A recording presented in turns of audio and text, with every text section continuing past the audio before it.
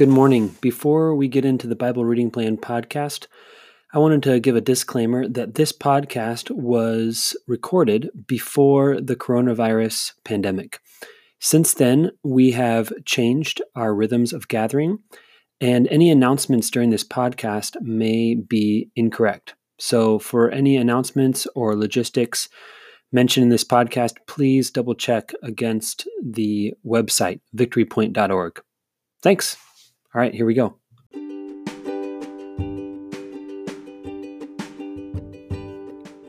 Welcome to the Bible Reading Plan podcast by Victory Point. One of the best ways to grow as a disciple of Jesus is to read and reflect on Scripture daily. We created this podcast to guide you through our daily Bible reading plan that helps us dwell in God's Word as we grow together in listening to the Spirit. Whether you're on your commute, doing dishes, or just getting up in the morning, we're glad you tuned in.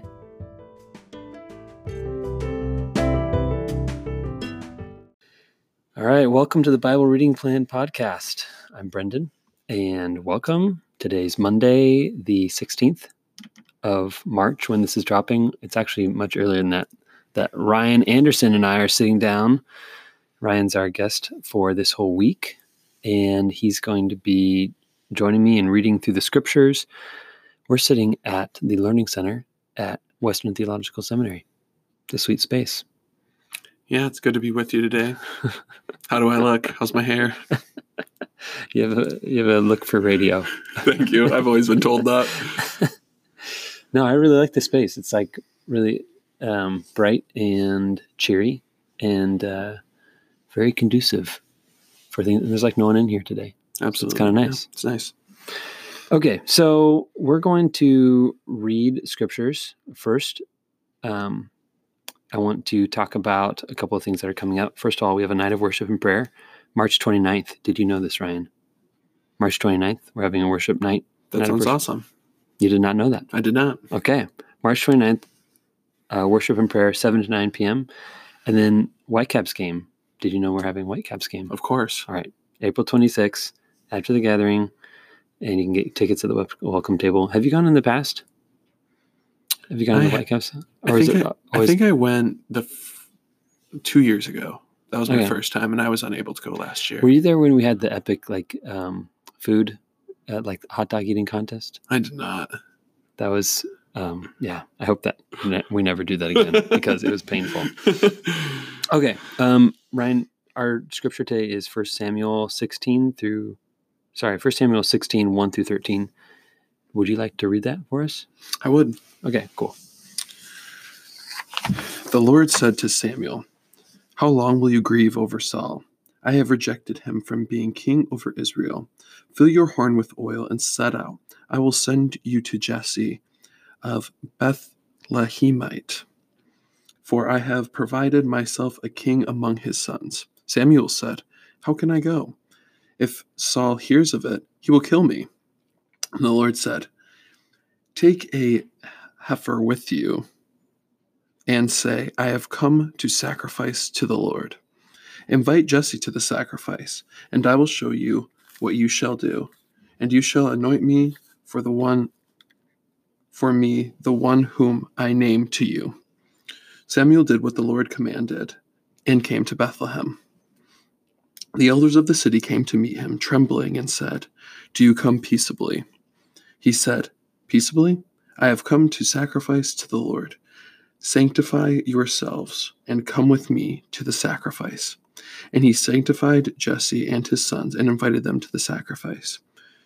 When they came, he looked on Eliab and thought, "Surely the Lord's anointed is now before the Lord." But the Lord said to Samuel, "Do not look on his appearance or on the height of his stature, because I have rejected him. For the Lord does not see as mortals see. They look on the outward appearance, but the Lord looks on the heart." Then Jesse came to Abinadab and made him pass before Samuel. He said, "Neither has the Lord chosen this one." Then Jesse made Shammah pass by, and he said, "Neither has the Lord chosen this one." Jesse made 7 of his sons pass before Samuel, and Samuel said to Jesse, "The Lord has not chosen any of these." Samuel said to Jesse, "Are all your sons here?" And he said, "There remains yet the youngest, but he is keeping the sheep." And Samuel said to Jesse, "Send and bring him, for he will not sit down until he comes here." He sent and brought him in. Now he was ruddy and had beautiful eyes and was handsome. The Lord said, "Rise and anoint him, for this is the one." Then Samuel took the horn of oil and anointed him in the presence of his brothers, and the Spirit of the Lord came mightily upon David. From that day forward, Samuel then sent out and went to Ramah. All right, so that was kind of a long passage, but basically what happens is Samuel is sent by God to go find a new king for Israel because God is not happy with Saul anymore. And Samuel is afraid to go, but God says, take your heifer with you and pretend like you're going to go make a sacrifice. And then he has, Jesse bring all his sons out, and he brings one son after the other. And Samuel keeps thinking, this has got to be it. They're tall, strong, handsome. Like, it's got to be the king. And God says, no, not this one, not this one. And finally he comes to the last one. He's like, you don't have any other sons? He's like, yes, I do have one other, but he's tending the sheep. And so he goes and gets David, and God's like, yes, this is the one. And then he's anointed king. Okay. So I know that I don't know if I sent you the wrong scriptures, but you read a totally different set of scriptures for this week in preparation. So this is like, a hip shot. This is the first pass at this for today. What is the first thing that you go, okay, this is what I want to talk about in this passage? This is what grabs my attention first. Yeah. I mean, even at first glance, I loved that the Lord does not look upon the outer appearance, but looks at the heart. And that's how he chose the king. I think I was really struck by that because everyone's looking for a leader who is mighty in stature, carries himself or herself well, stands tall proudly, and all of his sons, he's presenting the best of his sons. He's going to present the oldest first and be like, why not the oldest? Now here's the one right behind him. He's also great. Mm-hmm. He's also great. And then leaves David at home to tend to the sheep. He completely disregards him as the youngest. He's like, here's all of my sons. Here's all that I have to present to you. And he's like, no, I'm not looking at their outward appearance. I'm looking at their heart. And so and then when he's anointed at the end, the youngest, who's handsome, nonetheless, as it says there, but still just like, it's not about the outward appearance, even though that's what all of the mortals are seeing. Mm-hmm. God's looking on the heart. And so when he's anointed and the Lord comes mightily upon him, I think that's what just really stands out to me. Yeah. I even as you said, they bring the best out first. It made me think of the story of when Jesus is at the wedding in Cana, and the wine runs out. Yes. And so all the wine has been gone through. It's like, isn't there any more wine? And Jesus turns the water into wine, and then they say, "You've saved the best for last." I don't know. That's why I don't know what the connection is there, but it made me think of that, like the last shall be first, kind of the upside down kingdom where the things that we think are the best, the best is still yet to come. You know what I mean? So there's some aspect to that, but also the outward appearance that people normally look to. What do I think is most valuable, or, is going to be, most popular or most praiseworthy by other people? And that's going to be different than what God values and thinks is most important. And I think it says that the Lord looks at the heart. And so what kind of heart is he looking at? And I saw that it says, David was keeping the sheep during that time. Mm-hmm. I thought, well, it's the heart of a shepherd. That's the kind of heart God is looking at. And I'd have no idea what the other boys are doing, what the other sons of Jesse are doing, what kind of hearts they have. But I love that God picks the one who's tending sheep, as if to say, yes, this is my heart, I'm a shepherd. I'm a good shepherd. And this one has my heart. And so I'm thinking of a shepherd as this kid is protecting it. Later it says, like he would protect the sheep from lions and bears, and leading them and feeding them, and even mending them, like helping heal them. Just think, man, that's the heart of God, right? Is to lead us and protect us and keep us and guard us. So I don't know, that kind of stuck out to me too. There are other things in there too that weren't nearly as important, but I wanted to mention them, like even just Samuel's grief over Saul. How long will you grieve over Saul? And how grief is a process, and it has a beginning, middle, and end. And there's sometimes an end to grieving, and you go, okay, I'm ready to move on into the next stage. But so that was interesting, just the setting for this, that Samuel's grieving Paul, grieving Saul. And then also the thing about taking a heifer with you, almost like a cover, which seems so weird that God would say, why don't you set up a fake sacrifice to me, pretend like you're going to be sacrificing to me, and really I have other business for you to do. It just seems really like shrewd and like sneaky for Samuel to be like, I would say, isn't that taking the Lord's name in vain or something? Like pretending to offer sacrifice, but anyway, I just thought that was kind of funny, like a shrewd aspect of this story. But yeah, the cow seems necessary when the elders of the town come in trembling at Samuel. Yeah. It seems that like there's a connection there between what Saul has been doing as the leader.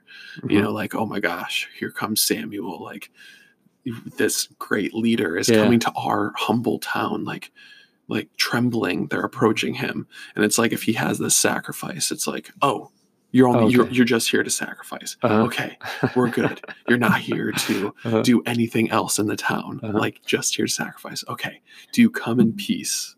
Okay, we can relax a little bit. We know why you're here. And so if he came being like, I'm going to take one of your sons to be the king of Israel, I think maybe those elders would be like, who do you want? Just take him. Here's the best that we have. Yeah. That's good.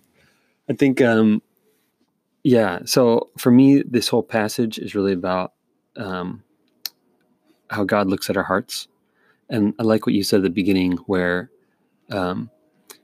for us as leaders, I think there's an aspect of discipleship where everyone is a leader, as in we're all called to be influencing other people, and we're called to make disciples. In that way, we're leading other people. And what's most important? What are the qualifications? What qualifies me to be able to lead others, or to be able to do ministry, to be able to make disciples? It's the condition of my heart. Is my heart open to God? Is my heart seeking and desiring after the things of God? Is my heart like God's in terms of being like a shepherd?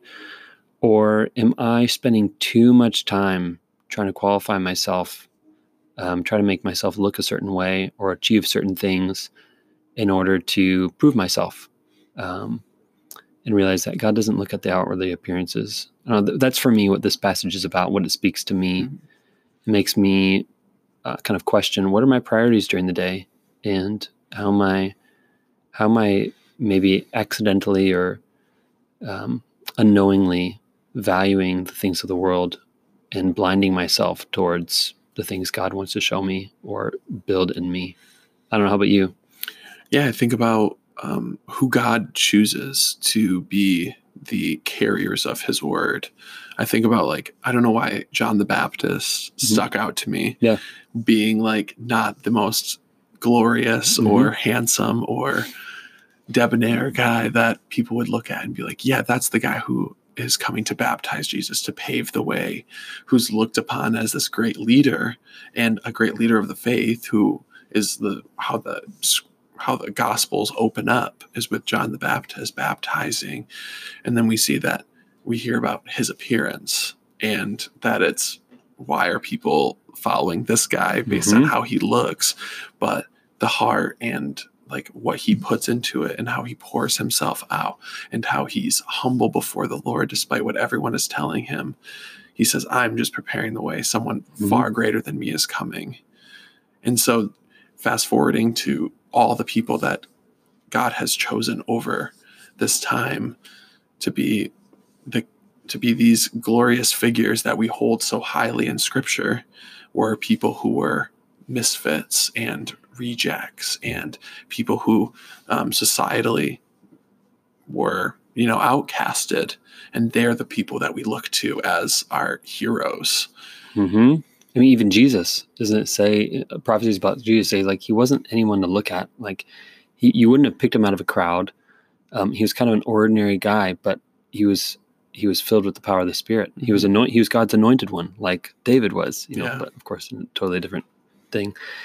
But cool. I'm really excited to pick up the rest of these, some of these themes in the rest of the scriptures this week. It'll be cool to see how these echo through tomorrow's passage and the next one. So tomorrow, what are we reading? We're reading, tomorrow's Tuesday. We're reading Psalm 23. So join us tomorrow, read Psalm 23 together and reflect on it. Thanks for listening to the Bible Reading Plan podcast. If you have any reflections on the scripture we just read, please click the link in the show notes to leave us a voice message. We'd love to hear from you. Let me send you on your way with a blessing. The Lord bless you and keep you. The Lord make his face to shine upon you and be gracious to you. The Lord lift up the light of his countenance upon you and give you his peace.